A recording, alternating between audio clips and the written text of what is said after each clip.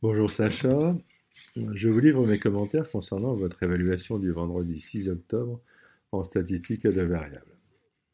Donc en fait votre travail est de bonne qualité, vos fichiers GeoGebra sont presque sans défaut, vous avez su représenter chaque série statistique par un nuage de points, vous avez été capable de calculer les coordonnées du point moyen de ce nuage, votre ajustement affine est correct et vous avez su l'utiliser de façon pertinente pour répondre aux questions en faisant une interpolation ou une extrapolation.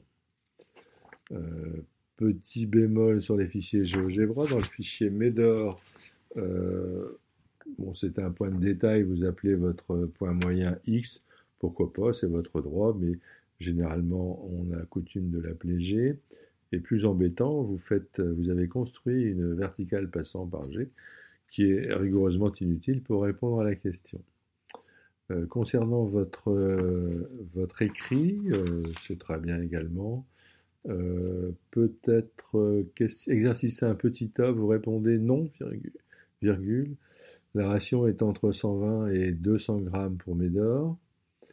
Euh, le nom est un peu court, c'est non quoi.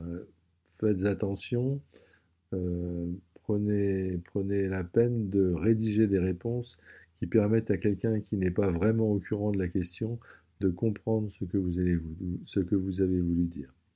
Mais sinon, c'était très bien. Bon courage, à bientôt.